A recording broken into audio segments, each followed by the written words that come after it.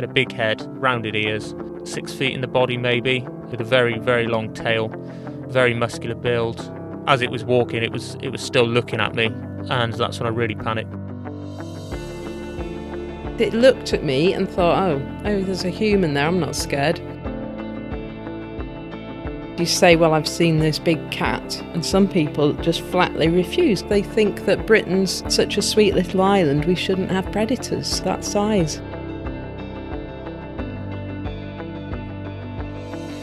I heard this growl behind me, nothing like a dog's growl, and just like anything else in life, you're sat on your own there. I don't care who you are, how brave you are, something like that will put the shivers up your spine. As she was walking, before the cub came out, she flicked this tail. She literally flicked it in the air. And I simply could not believe what I was seeing. It was the most extraordinary feeling. It threw its head back, he said, and it made this sort of round. But when you actually realise that there are big cats living in Britain, it changes everything. Welcome to Big Cat Conversations. We speak directly to people who've encountered one of Britain's big cats. We also discuss the bigger picture. Why are unofficial big cats being seen, and could these cats even be naturalising without us knowing? If you've had a big cat encounter in Britain and would like to discuss it, email me at rick@bigcatconversations.com. You can find other episodes on the website bigcatconversations.com. I'm Rick Minter, and thanks for joining me. Hello everyone, and welcome to the show. And this show is going to be a bit different from some of the others you've heard so far, because we've just got the one guest, so we're going to have an extended conversation, and we're sitting with Frank Tunbridge, who's based in Gloucester, not far from me. And Frank is somebody who takes a lot of reports, like I do, so I swap notes with him regularly. But today we're going to swap notes with him and get his perspective. He's the guest, so we're going to get his reports, his reflections on reports he's received over the years, but also some of his own sightings. He's had sightings himself, which of course really helps the understanding of the subject. Now, if you Google Frank Tunbridge, Gloucester, Frank Tunbridge, big cat sightings, you'll come up very quickly with a number of entries on the web with Frank in local papers. He's often used as somebody who comments on sightings reports to the press, nationally and especially locally here in Gloucestershire.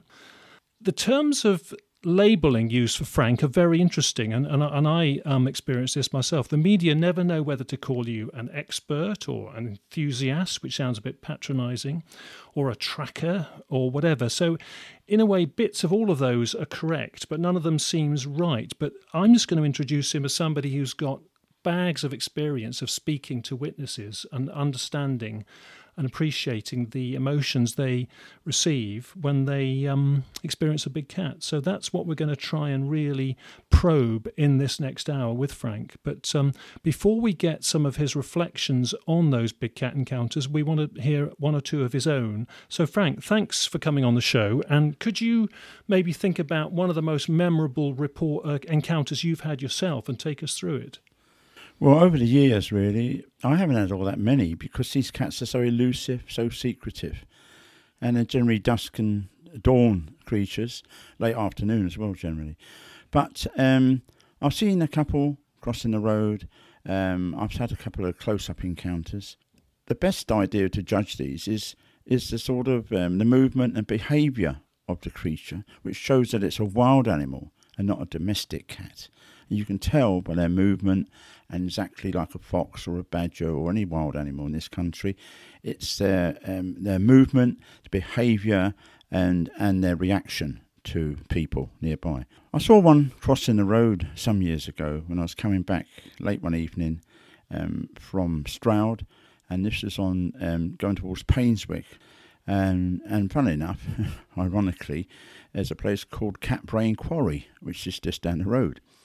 And it's about 10:30, 11 at night, about 40 yards ahead. Suddenly, this big, quite chunky black cat came out, casually crossed the road at a trot, got to the bank, and in one sort of bound, up in the bank and gone.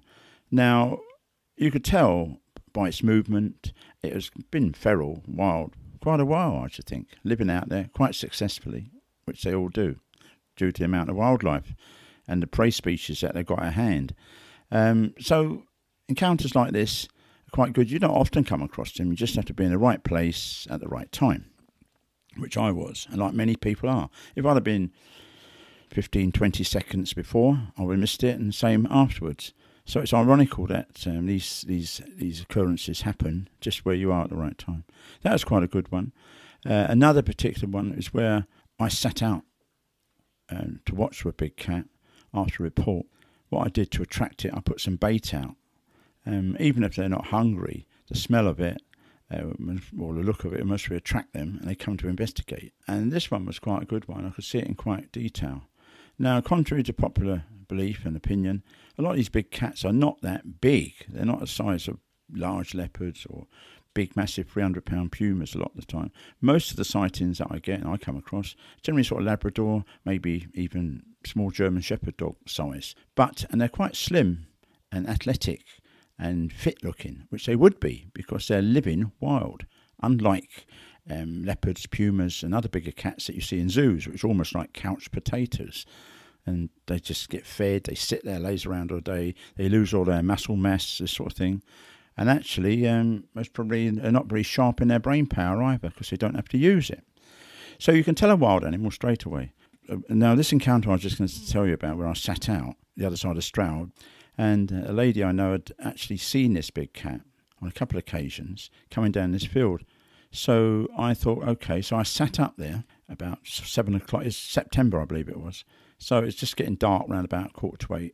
So I sat up there and I put some old army scrim I had over me as a camouflage sort of thing. And I just sat there and waited.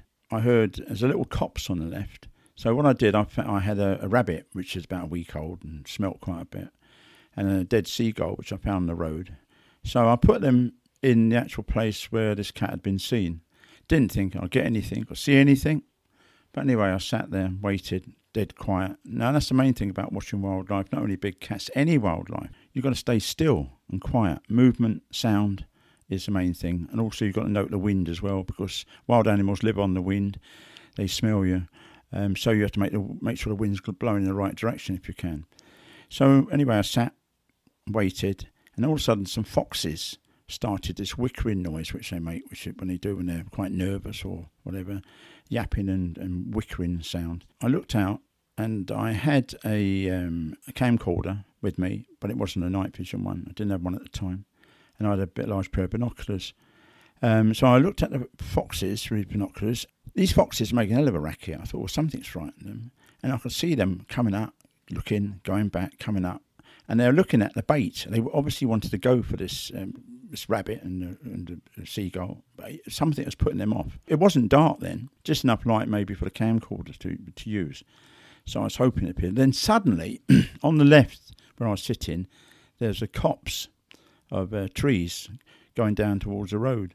Anyway, all of a sudden, there's a hell of a racket. All the crows and harassing something and making a hell of a noise in the actual copse up there. I thought it's obviously some predator has disturbed them.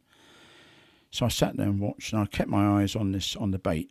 Lo and behold, suddenly, this cat, I should say slim, small Labrador size, jet black, came in one movement.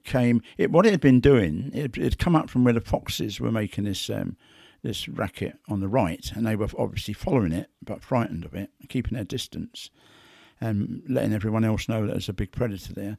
And it worked its way from that side using one of the contours of the hill, which they do. They use every feature, which is obviously wild animals do, not to be seen. And then suddenly, I think it realised I was there.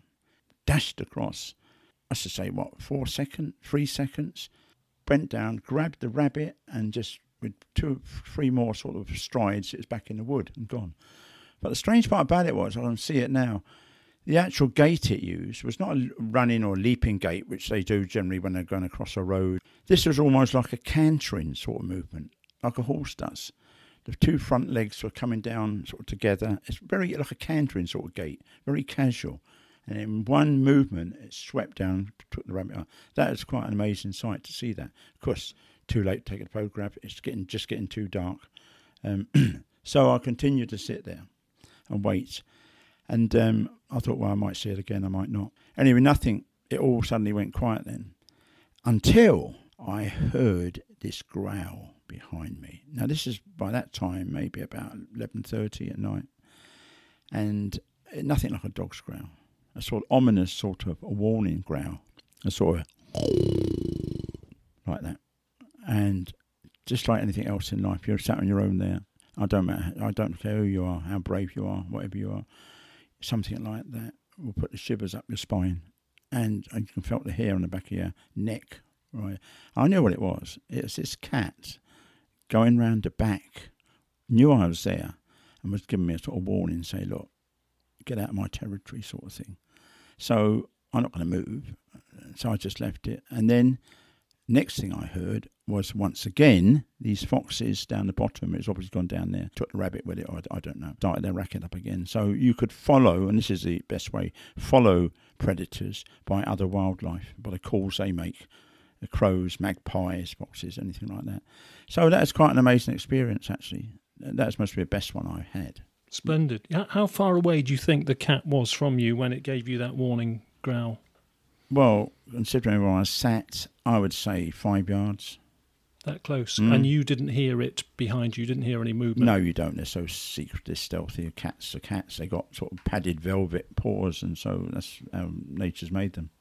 Yeah, that's great timing, Frank, because we're in an earlier episode speaking to Corin, and so people can, if they haven't heard that, and this is the cat that's seen several times and filmed once by Corin in the Stroud area, and I know you helped with that whole saga. And so we'll hear directly from Corin in one of the earlier episodes. So this is a sort of little bit of supplementary experience from that whole saga.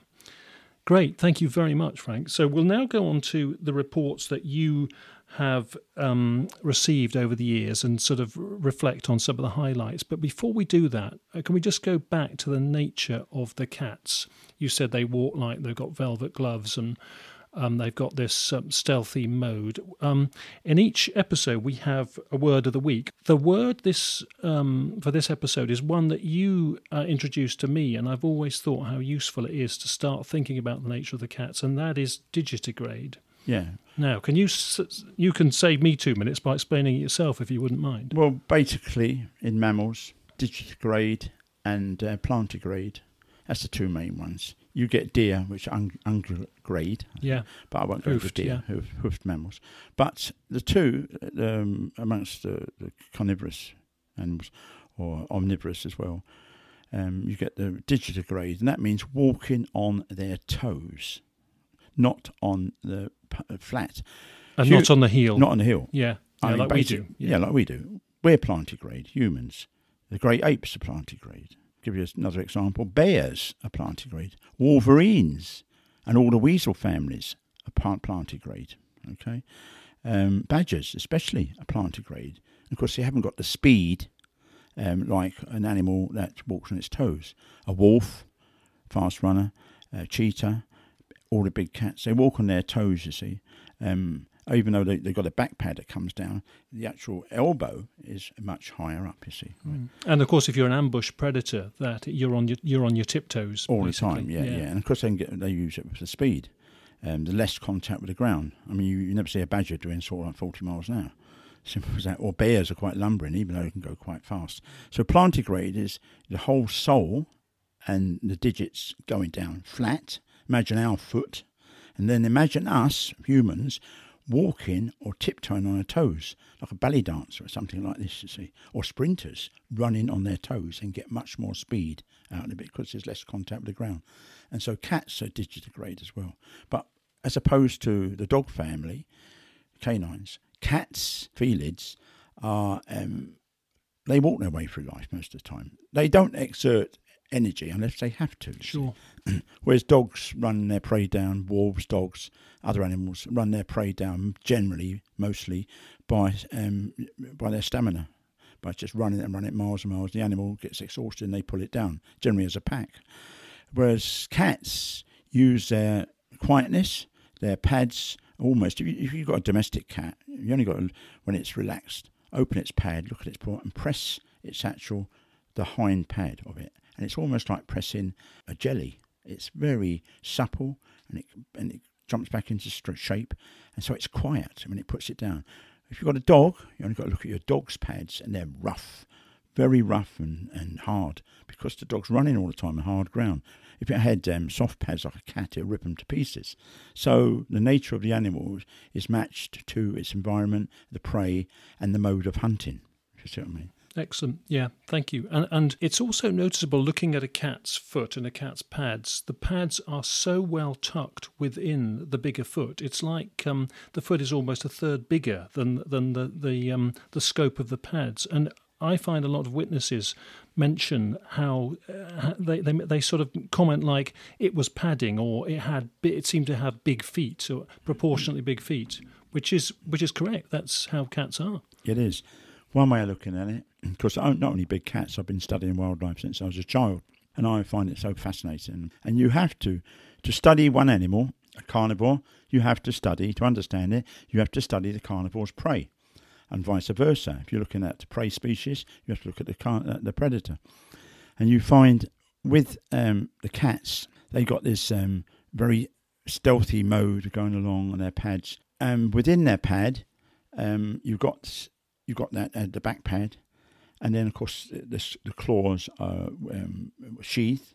Of course, if they had them out all the time, obviously they do use them, pulling down prey, of course, to hold the prey, scratching trees, or when they're coming down from a tree, they do use. Even in uneven ground, you sometimes come across claw marks, and a lot of people dismiss it and say, "Oh, that's a dog," because we all know dogs walk with their claws out. But no, the way to do it, which I always done, apart from looking at the pads itself, they're very almost like Stanley knives going into the ground. Razor sharp. Dogs don't get pads on. Dogs' claws are very blunt, and no need to be sharp at all. They don't have to hold their prey when they're pulling it down. And also the deepness of them. Dogs' claws only just touch the ground, maybe go in a centimetre, if that. If I find a pad mark when I'm out looking, which I think is very suspect, what I do is get a very thin blade of grass or straw, which is nearby, and gently drop it into the claw mark and see how far down it goes. And then you can pull it out, and if it's like over 3 centimetres more, it's got to be a cat which made that mark, you see. The other thing, I could go on quite a lot about. Like a pinprick drawn into the ground. Yeah, that's right. Yeah. And of course there's other features, like most cats have got a leading toe. They've got a trilobe rear pad, and this distinguishes from dogs. But overall, their digits, the 4 digits they got on there, the 5th one is like the dew claw, which doesn't make any effect, it's up higher. The 4 digits on the front are generally much wider spread, and they're much more mobile. Once again, I refer to a domestic cat and a dog, which is a good example, because unless you go to a big cat and try to look at its paws, which you won't, you should look at your domestic cat. For all cats are the same virtually in their behaviour and their structure, from a tabby up to a tiger. If you look at a domestic cat's paws, and we had a cat some years, a lovely cat, and it used to sleep on our bed, and it used to he used to wrap himself around my forearm, and he used to get a hold of my thumb, and he used to and it felt like a monkey. It's so mobile, the pads are, the digits, so mobile. The dogs don't do that. Dogs are static on there. They're not that mobile, so you don't need to, or you can use it for his running.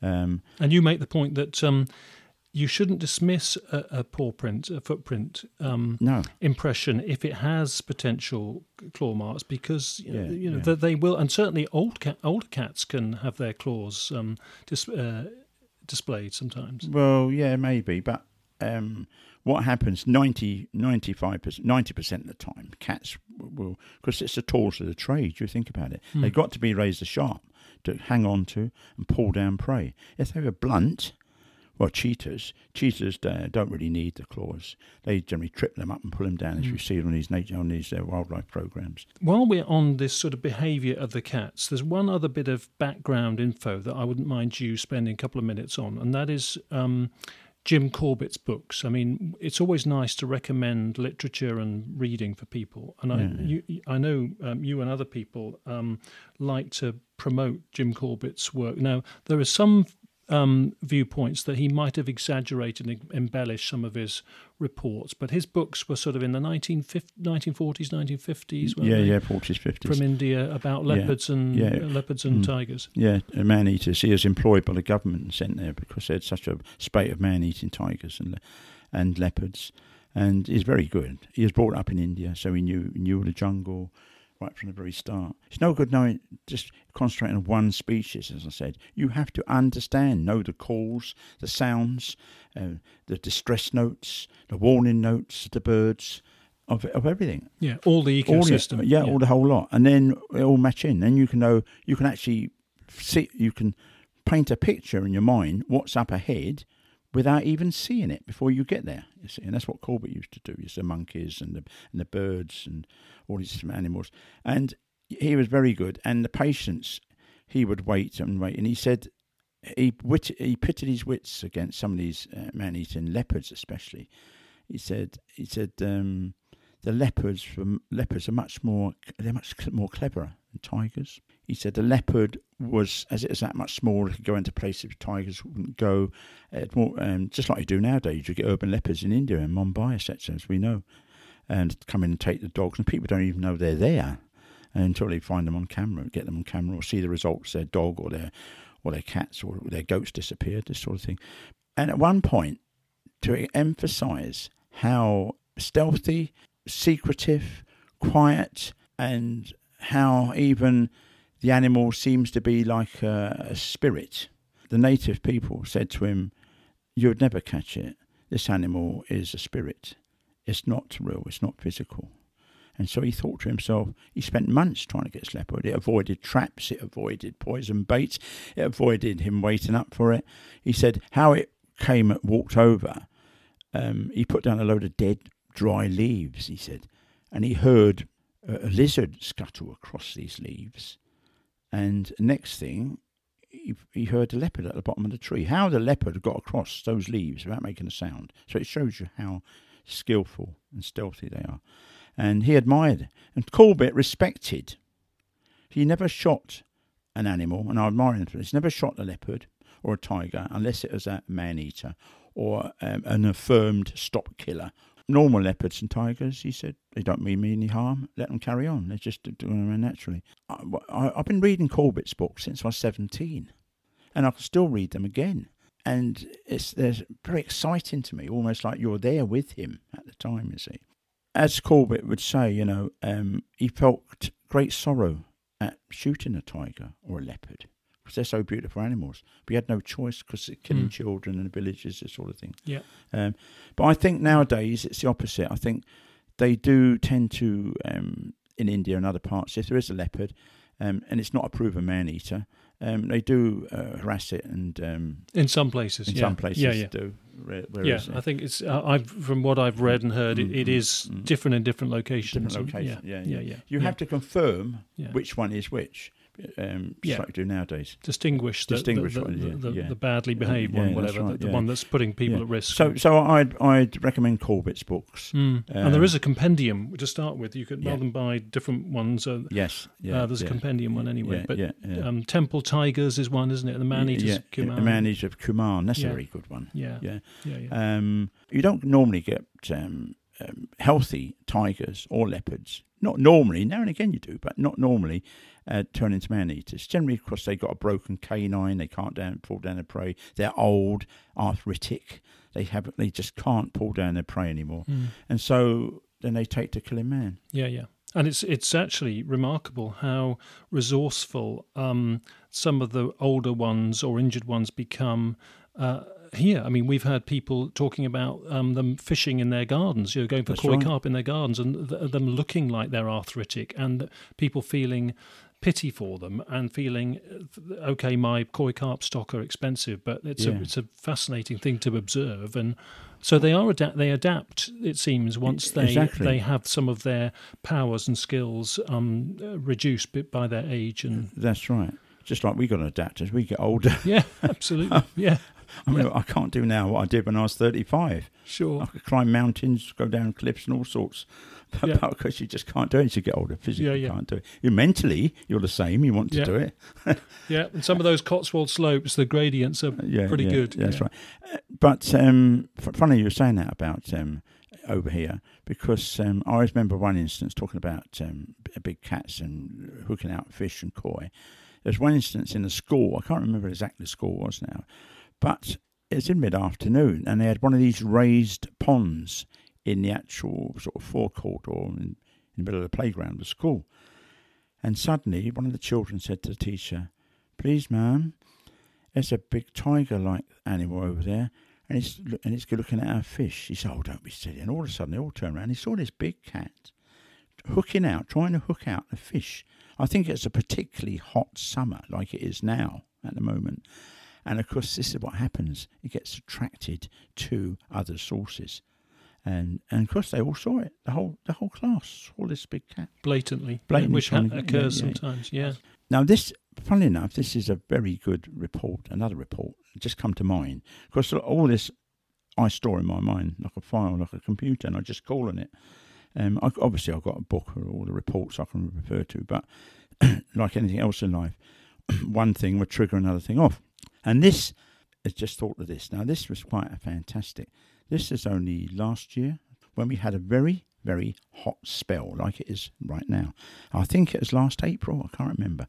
We had a very hot spell. Everything dried up. Yeah, no, it was July, August last summer. Yeah, summer 2018. It is extremely 6 to 8 weeks of 6 to 8. It's extremely hot weather.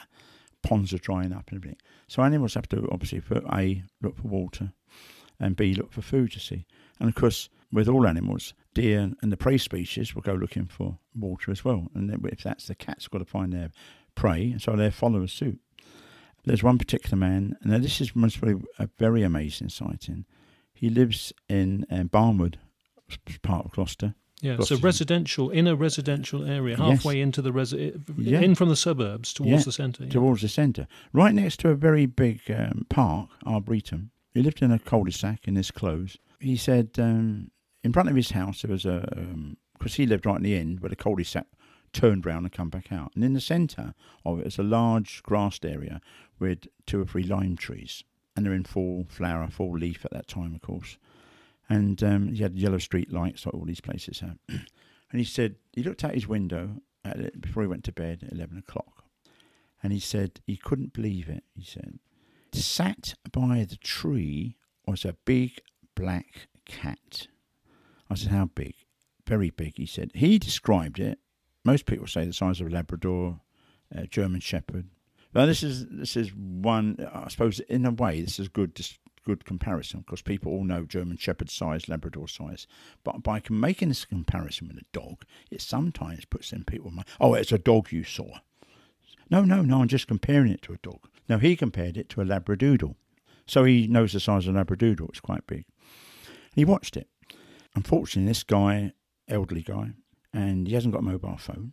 He's got a camera, and he looked out the window and he just sat there, and it was sat up on its haunches, looking at this far house in the corner, like cats do, so patiently. You can imagine a cat, a typical sort of classic example of a domestic cat, sitting for an hour or more beside a mouse hole, waiting for the mouse to come out. It's a very similar situation, although it's 4 or 5 times the size. So it sat there watching. He said, I looked at it. I thought, I don't believe what I'm seeing. He said, I'll go and get my camera. So he went back. The camera, no batteries in it. So he didn't have much time. So he went back and he watched this big cat for an hour. An hour. I can't believe it. It's quite amazing.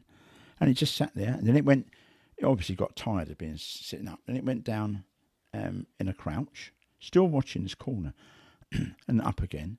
He said, then from a laurel bush nearby, because I went up and investigated all this and put a couple of cameras up there. I always investigate and try and find any signs of big cats where people have said they've seen them. If necessary, I put a camera out there, hoping it'll come back. 9 times out of 10, it doesn't come back. Or if it does come back, it don't go past the camera. Simple as that. He said a fox came out from the undergrowth, from the laurel bush nearby. The fox looked at it and thought, what's that? You could see, he said, you could see the questioning of the fox. He said it gradually walked towards it. And he said it got about sort of a yard from the cat, the fox. And the cat turns round, just turns round. The fox leapt out of its skin and shot off like that. Obviously, the fox had never seen one before. And sort of realised it was a big cat, could kill it. Anyway, he said the cat continued. And he thinks, and I think most probably right, because what we found during hot spells like that, they come in looking for food around towns, just like urban foxes, where it's easy food. They go scavenging. And domestic cats, we know these big cats take and eat or take domestic cats. And the guy in the corner had a cat flap, and he knows he's got 2 domestic cats. I think it realised, and it's waiting for those cats to come out. From a neighbour's house. From a neighbour's house. Yeah. What's happened eventually? He said, well, it moved behind the tree a bit more. So I couldn't get a very good view of it. So I thought, I'll come downstairs. So he said, I come downstairs, walked out, he said, and the security light come on. He said, it heard me, turned round. It was walking towards me when I opened the door. It was obviously got fed up waiting for the cats. I thought I'd try elsewhere. And they're walking towards me, he said. I opened the door, the cat stopped, I stopped, so I thought, wow. And the cat, he said, snarled at me, he said. A silent snarl. He said, you could see its white teeth, yellow eyes. He said, and it casually walked off under the street lamp and headed for this arboretum. Fantastic experience. Yeah. Fantastic experience like that. Yeah. Didn't this guy tell his neighbour, who then didn't believe him? Oh, he told his neighbour. Yeah, of course, no neighbours just don't believe it. I mean, my neighbour here didn't believe, first of all, that we had foxes in our garden, urban foxes. I mean, it's crazy.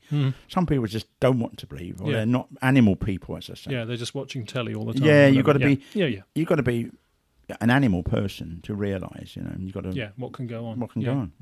Yeah. I'm glad you mentioned that, Frank, because I wanted to touch on the urban situation. That is a classic example of how they can be close to people's houses and around gardens without us really knowing. Yeah, that's and right. it's only dogs barking are going to notice them and alert people, just like happens in Mumbai and places in urban places in Africa. So that is leopard-like behaviour and puma-like behaviour. Yeah.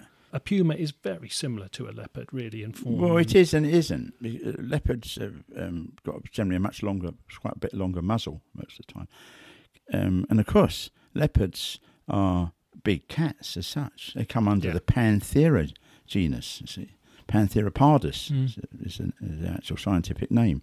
So they're all under the Panthera, like Panthera leo, the lion and the tigress, all the big cats, whereas pumas are actually a large, small cat. Felis. Because it's felis. Yeah. Could you do the noises of them, Frank? The main sort of calls that I know you sometimes get these reported, but could you do a sort of leopard-like one first? Well, I've only ever heard this once actually, and that was when I sat out trying to take some video footage of some badgers in this guy's garden, and he had a light. He leaves the light on all the time, so the badgers weren't fazed by the light. So I could record them on my camcorder. I was waiting. It got to midnight. This is in Stroud again. Stroud's a marvellous area for all sorts of wildlife, actually. Yeah, deer, badgers, foxes, big cats, you name it. All for people who don't know it, it's got sort of 5 really deep valleys that sort of coalesce around the town. But it's steep valleys and hills and Cotswolds, a few woodlands, slope sides. Yeah. And anyway, I sat out there, and I remember it chiming midnight. I thought, well. The badger had come out, and I got a bit of footage when they went back in again. I thought, just give it a try. I thought, I'll make a noise of a leopard, because it's dead quiet, just see what comes back. I didn't expect anything at all, right? And I made this, like a leopard makes this sort of, that sort of a coughing noise, like a horse saw, like an old rip saw, when you're sawing. And they'll do that, you see. That will determine I'm here, or other leopards to hear, and also, don't come into my territory, this sort of thing. So I did that, and I waited, and I didn't hear anything. So I did it once again, and I thought, then all of a sudden I heard it in the distance, it travelled, because I was quite high up, you see, and it must have travelled across the valley because it was dead quiet. And I heard this distant sort of like that in the distance. I was amazed. So I thought, well, that proves a point that these cats are out there. You see. Very good. Yeah. So by calling, and Corbett used to do this. Corbett could call tigers. There's vibrations that are using as well, isn't it? The infrasound sort of vibrations. Yeah, but they were so good. They could call. I can't do tigers very well, but tiger was a sort of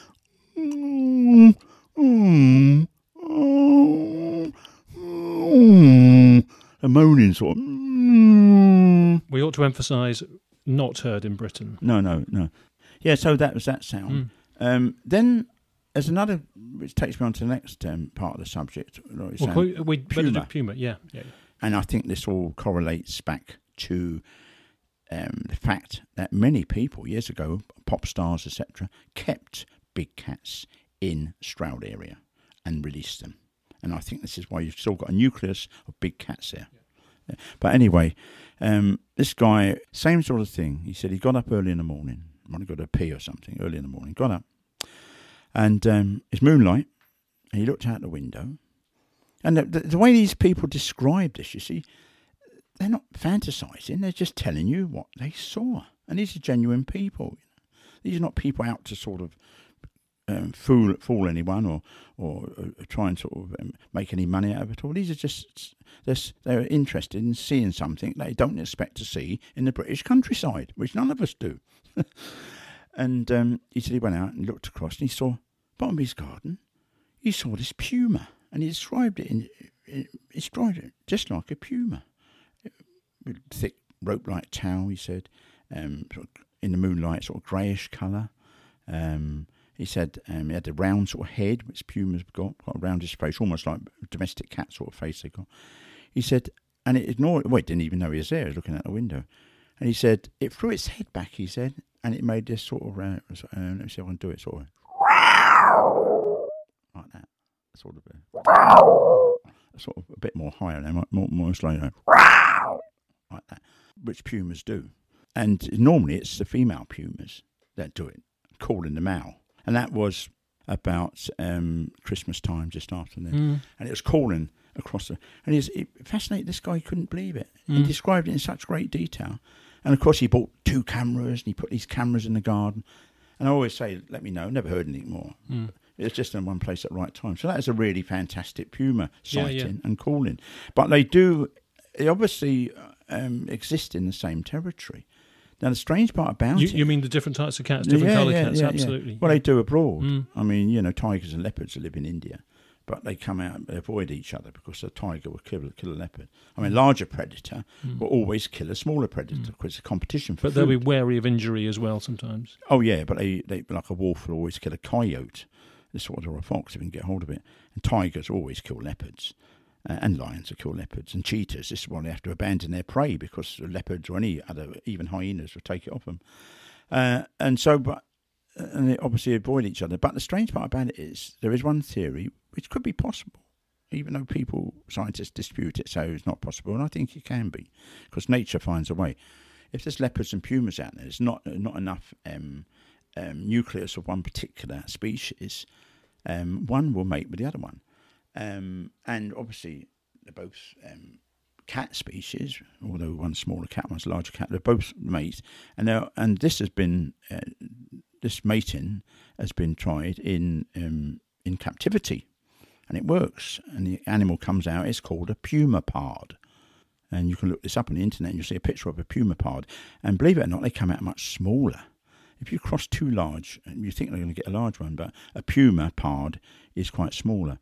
But then people say they're fertile. Well, maybe not, because over the generations... Or if they're bred on, they wouldn't have the sort of bone structure and they'd have inbred weaknesses to survive and But what happens, thrive. You see, eventually, if you have a void in nature of a prey species, whatever, it has to be filled. That's the way it is. And something will fill that, you see. Like when all the wolves were taken out from Yellowstone Park. The coyotes took over, but now bring wolves back to keep the coyotes down, because you've got to have this balance. And I think there is quite a lot of hybrid cats out there. I personally do, because 80% of all the sightings, not only locally, I get it from Devon and Cornwall, Scotland, and all around London, Essex area, Surrey. Every month of the year, I receive maybe at the least 2 sightings a month, at the most 4 sightings a month. And some of these are from far-flung places of the British Isles, you see. Sure. And of course, I can't travel out there, but we got quite an extensive sort of team.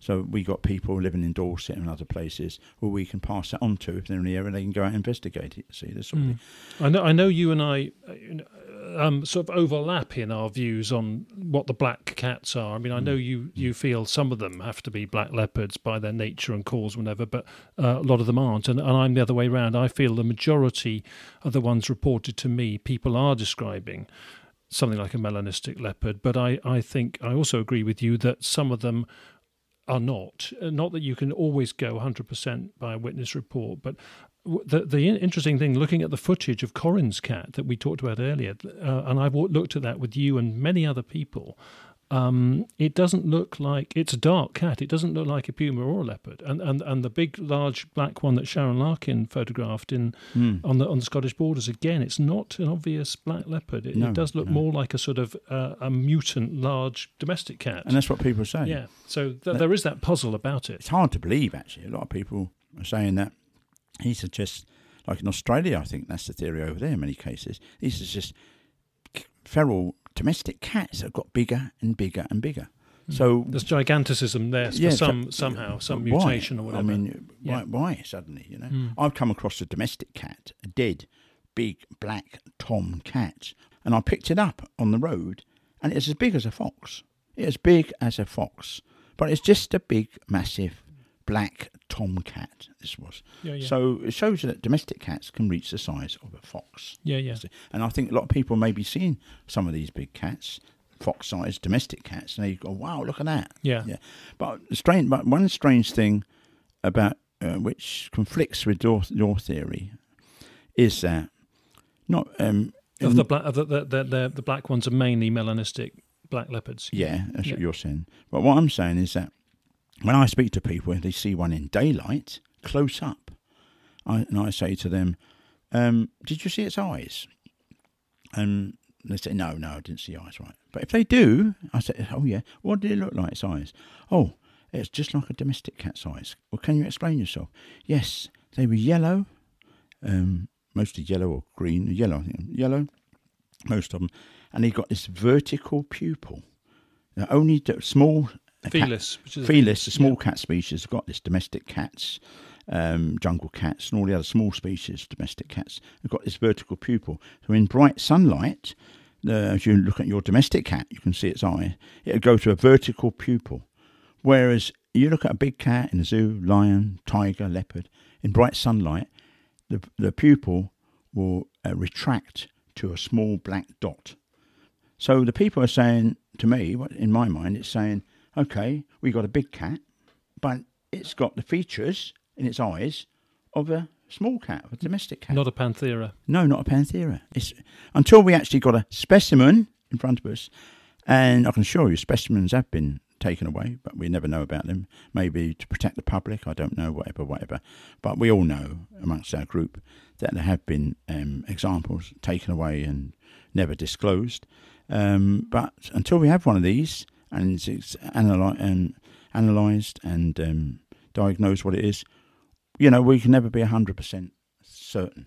But the other interesting fact as well is that it seems to be a midway cat in coloration. We often get chocolate brown cats in the same vicinity as the black and the fawn ones.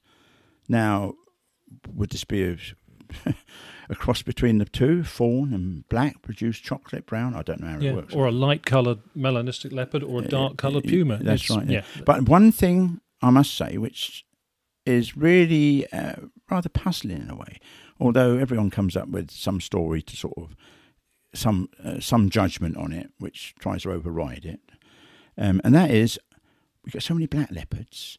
The most common leopard in the world is the spotted leopard. So surely people would have bought spotted leopards years ago And there were spotted leopards. I think I've only ever come across 2 reports of a spotted leopard in this country being seen. And why don't we get any spotted leopards? It's rather strange. I suppose part of the answer to that would be if there was a founder population of black ones, 2 black parents breed on black, and incidentally 2 black jaguars will breed on only 75% black. That 25% will be the normal coloration of a jaguar. So you would get a consistent black population like you of black leopards like you do dominant. Have in dominant. It'd be dominant. But yeah, sure. Could we just quickly touch on lynx, Frank? Because about 5-10% of the reports are pretty consistently lynx. And fascinating. Yeah, lynx.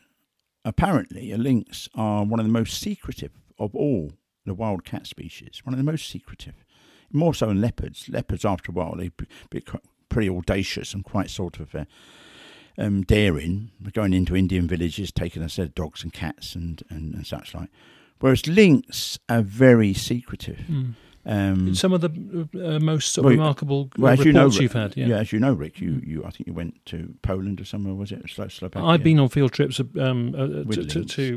learn about lynx. Yeah, and you spoke to trackers over there who've been tracking them for 3 or 4 years or so. They've never ever seen a lynx. Well, I mean, there was one guy he had to intercept them with foothold traps, humane foothold traps to collar them. So he would see them regularly. But I said to him, this was a 7-year stint he'd had at this. I said, other than that, how often have you seen a lynx? And you're right in the heart of their territory. He said, 3 glimpses in 7 years. There you are. And he's right by them all the time. Yeah, they know you're there. I mean, they can hear you. Hearing's the most highest sense in a cat, not smell at all. Smell's quite it's got a lower sense in a cat as opposed to dogs, wolves and bears. So the sense of smell is not as good as we try to make out in cats. It's the hearing and the sight, which is higher senses. I've had 2 reports that come to mind, and this is one was from Coombe Hill area on the way to Cheltenham, and the guy was a gardener, and he had a couple of cold frames, and he said he'd come out one morning about 6 in the morning, and it's just warming up. He said there was a lynx laying across his cold frame because of the heat. He couldn't believe it, and he described it intently, just like a lynx. He described it accurately, like a lynx. He said it jumped up, saw him. It was just as surprised as him. Jumped up and ran off.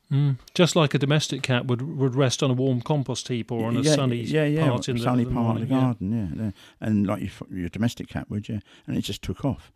And the other one was a manager some many years ago of Tesco's in Quedgeley, but it was quite a smallish Tesco then at the time. And he rang me up. He said, I saw a lynx. I said, well, where'd you see the lynx? He said, in Tesco's. I said, in Tesco's. Come on. So he said, no, not in Tesco's, but in Tesco's car park. I said, yeah, what happened? He said, well, we had 2 big wheelie bins, he said. I think they changed now, but all the sort of out-of-date food they used to put in the bins in those days. I don't think they're allowed to do it now, whatever. But they used to put all the out-of-date stuff in these bins.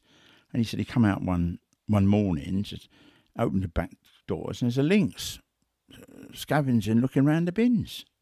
He just there again. He just ran off, attracted by the meaty smell. Yes, I think other people have had that kind of report elsewhere in the country. And this is a way to attract. The other thing about tracking, you see, I mean, there's only 2 really professional type, really good trackers in the world. I mean, I've learned to track through. I'm not much good at tracking. I'm all right. I'm okay. I'm better than Joe Public. But you compare me with a professional tracker, I wouldn't stand a chance. But it's nice to learn as you go along, and you learn every day. And the only 2 ones are a military tracker and your indigenous peoples of the world tracking. Because both of them, their tracking of animals and people depend on their lives. With the military, it depends on their lives, the lives of their comrades. So they've got to be expert trackers. And secondly, the indigenous people, they need to track for food. Otherwise, they'd starve. Because they kill the animals for their food. So they have to rely on tracking. Lots of people purport to be trackers. But when you actually meet them, they're quite laughable, really. I had a report from guys at Cotswold Dry Stone Waller. And he was up. I think this is Mid-South Cotswolds. Mid-South Cotswolds, somewhere around there. And he was doing this building or repairing, I think it was, this Cotswold stone wall. And all of a sudden, he happened to see this animal leaping up in the air like this. And he looked across, and it was a lynx. And he said, we described it quite accurately as a lynx.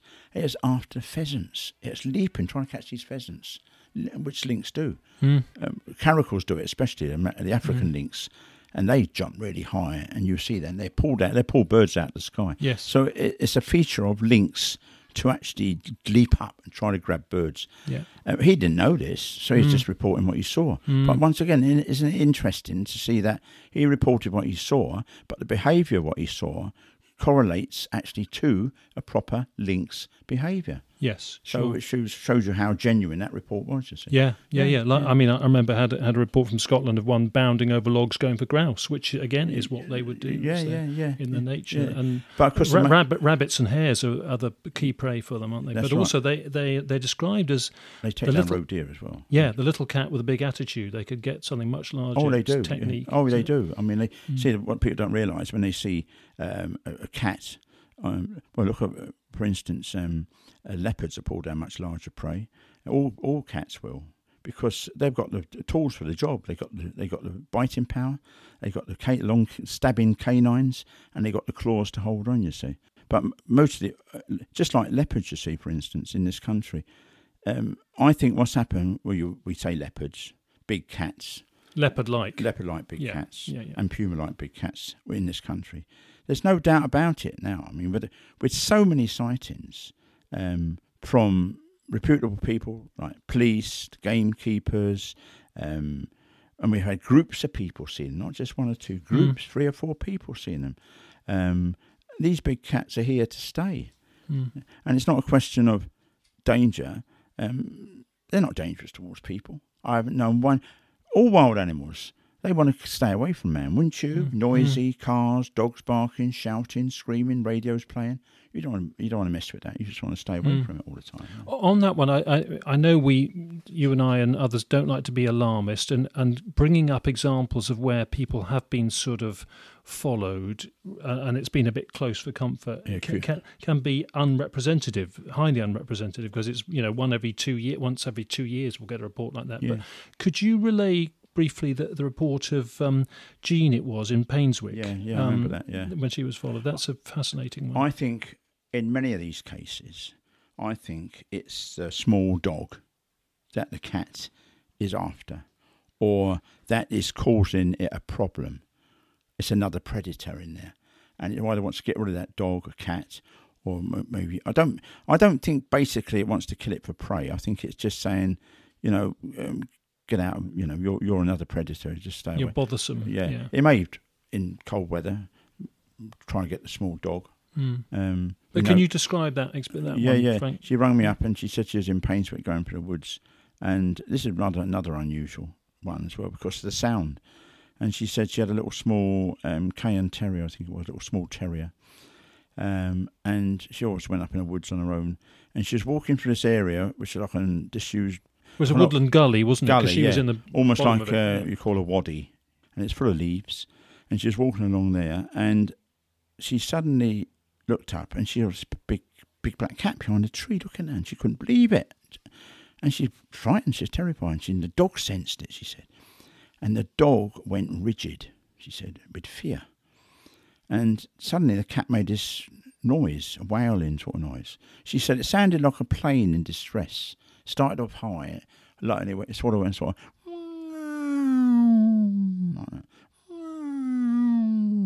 like a plane when they do a dive in an air show or something like this. And she said she's terrified. And she shouted out at the top of her voice, "Help me! Anyone here? I've got a big black cat, big black puma or leopard like following me. I'm terrified. Help me." No one was up there, of course. It's on her own. And she gradually walked away back to her. The dog shut the drag, it all was rigid. She picked the dog up. And the dog was so frightened it peed itself. So she made her way, and it was following her. When she stopped, the cat stopped and watched her behind a tree. When she walked, it followed her.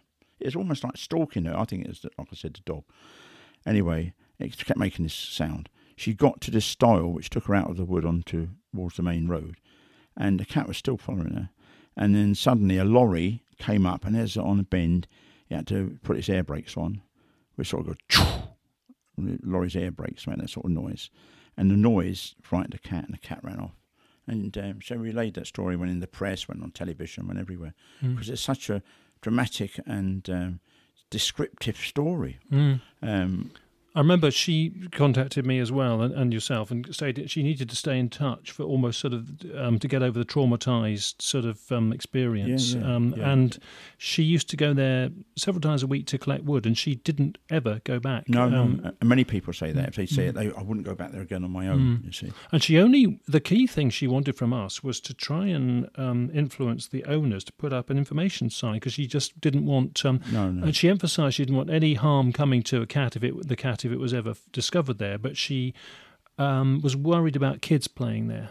Yeah, that's right. Many of them say that, you see. I've had so many tales of big cats being seen near schools. It just happened to be in the location. What it is, much of this, you see, over the years, there's been, as we all know, there's so much building going on, so much land being bought up by building companies. We're bound to encroach where they are sometimes. And they're building up. And what you've got to remember is all animals got territories. All animals got territories. They defend the territories against others of the same species.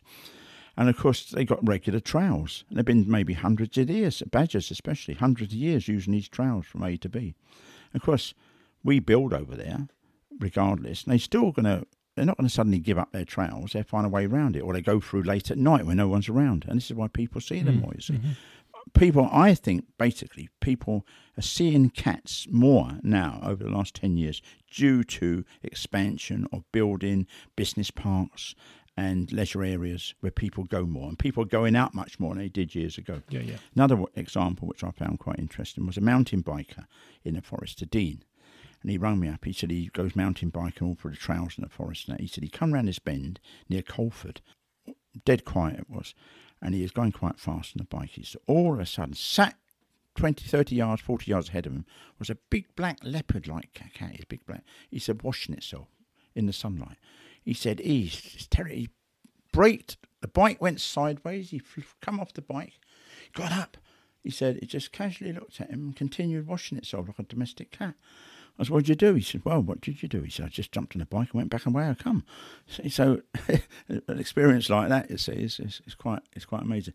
And it is quite daunting. I mean, it would be for anyone. Yes. I defy anyone to say they come round the corner. There was a soldier some years ago, I think he was ex-Special Forces, Marines. I think he was Marines He obviously fought in Iraq and that, and the soldiers are supposed to be quite brave most of the time, so he put up with all these rigours and danger, etc. And he was walking back home, I believe it was through the forest somewhere, and he come face to face with a big black cat, and he turned around, he ran. Something you're not trained for. And he ran into a pub, I think, afterwards, at a pub, and he was crying with the fear of it all. This big cat. You just haven't been prepared for that. Stuff like that. Yeah. I'll get all these tales and stories, you see.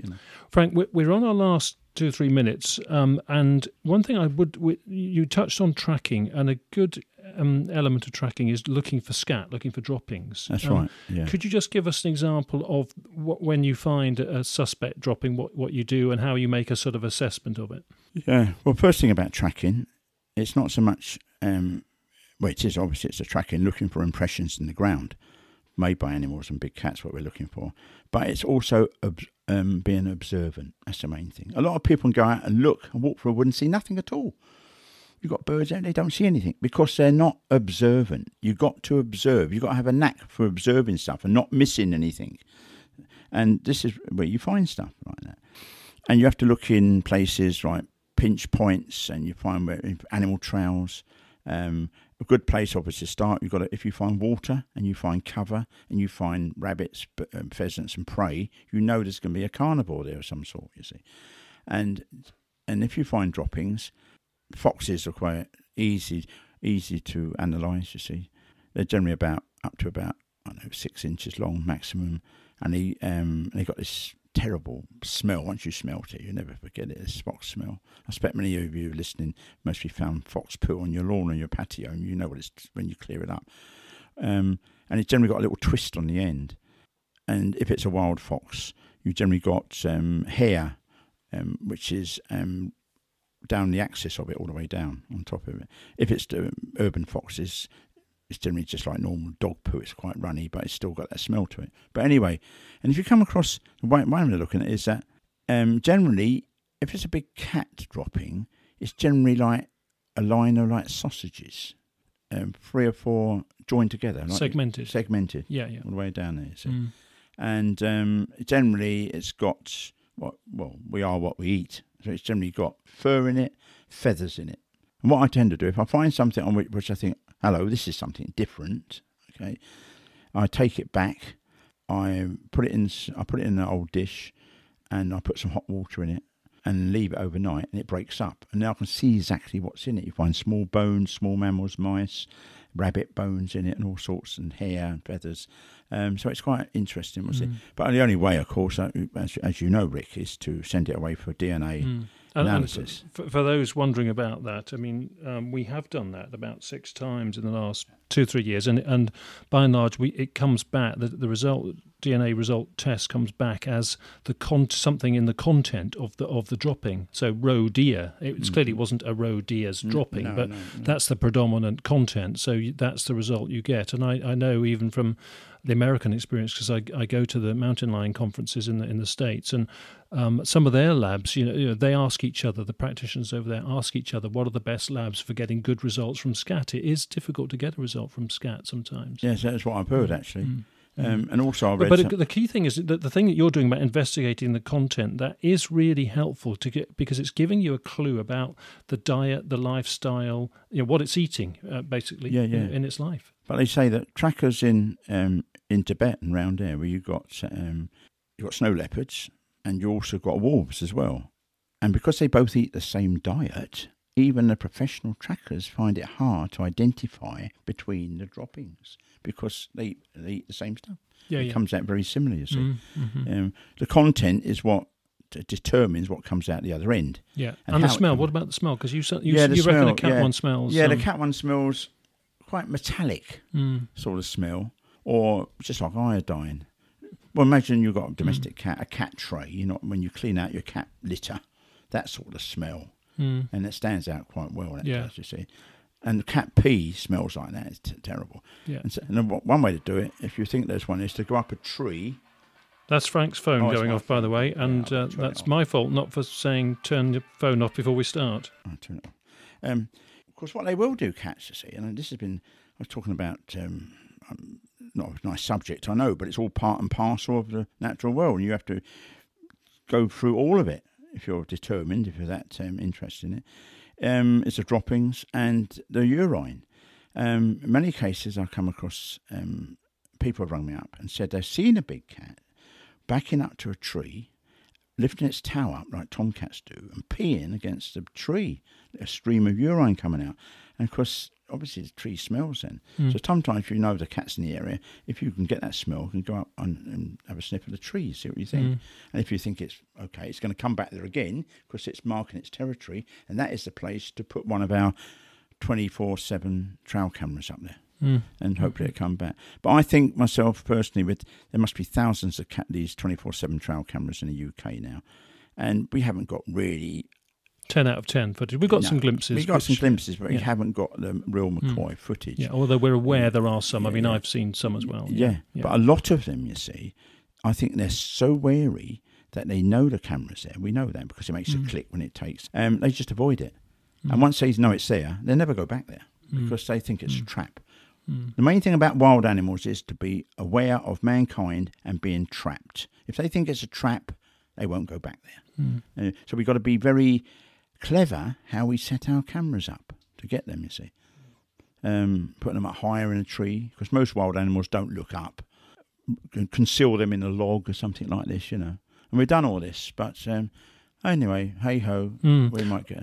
We've got to finish now, Frank, but the final point I'd finish on is that this balance that you and others have in terms of trying to sort of acclimatise people in your work and what you do to the fact that cats are around, but you're also quite aware of the fact that bringing evidence very emphatically could be a sort of Pandora's box situation, and That's right. it's that striking that balance, isn't it? Because you wouldn't want everybody to start panicking overnight if you sort of had 6 DNA test results with leopards and pumas all over the place, and no context for explaining that. No. So you go at it carefully, don't you? Oh, yeah, you have to, because, I mean, the first thing people ask me, the press, when they speak to me, because they obviously want to sensationalise things, they will say to me, "Are they dangerous?" in that sort of voice. I said, "No." And they say it about anyone, "Are they dangerous?" Even badgers. Someone had a badger in their garden in Gloucester here, and they got in touch with me. "It's got a badger in my garden." I said, "Well, it's all right." "Is it dangerous? Will it attack me?" I said, "Well, no, if you leave it alone, of course it won't attack you." So any wild animal who's got teeth and claws, to them would be dangerous, you see. They're not dangerous at all. But the whole point about it is you have to, like you said, balance it up with people. Of course there's big cats all the time. But of course, if suddenly in the press tomorrow, "We got it, there's 10 photos across the UK of big cats. They've got to be out there, guys. Don't worry." People say, "Oh my goodness, big cats out there. I've got to lock my kids away. I'm not going to let my little toddler play in the garden," and this sort of thing. "I'm not going to let my dog go in the woods anymore." And you're going to get that. And panic will ensue. I mean, people have only got to say, bakery's going on strike, there'll be a bread strike. The shelves are cleared in Asda in 10 minutes of bread.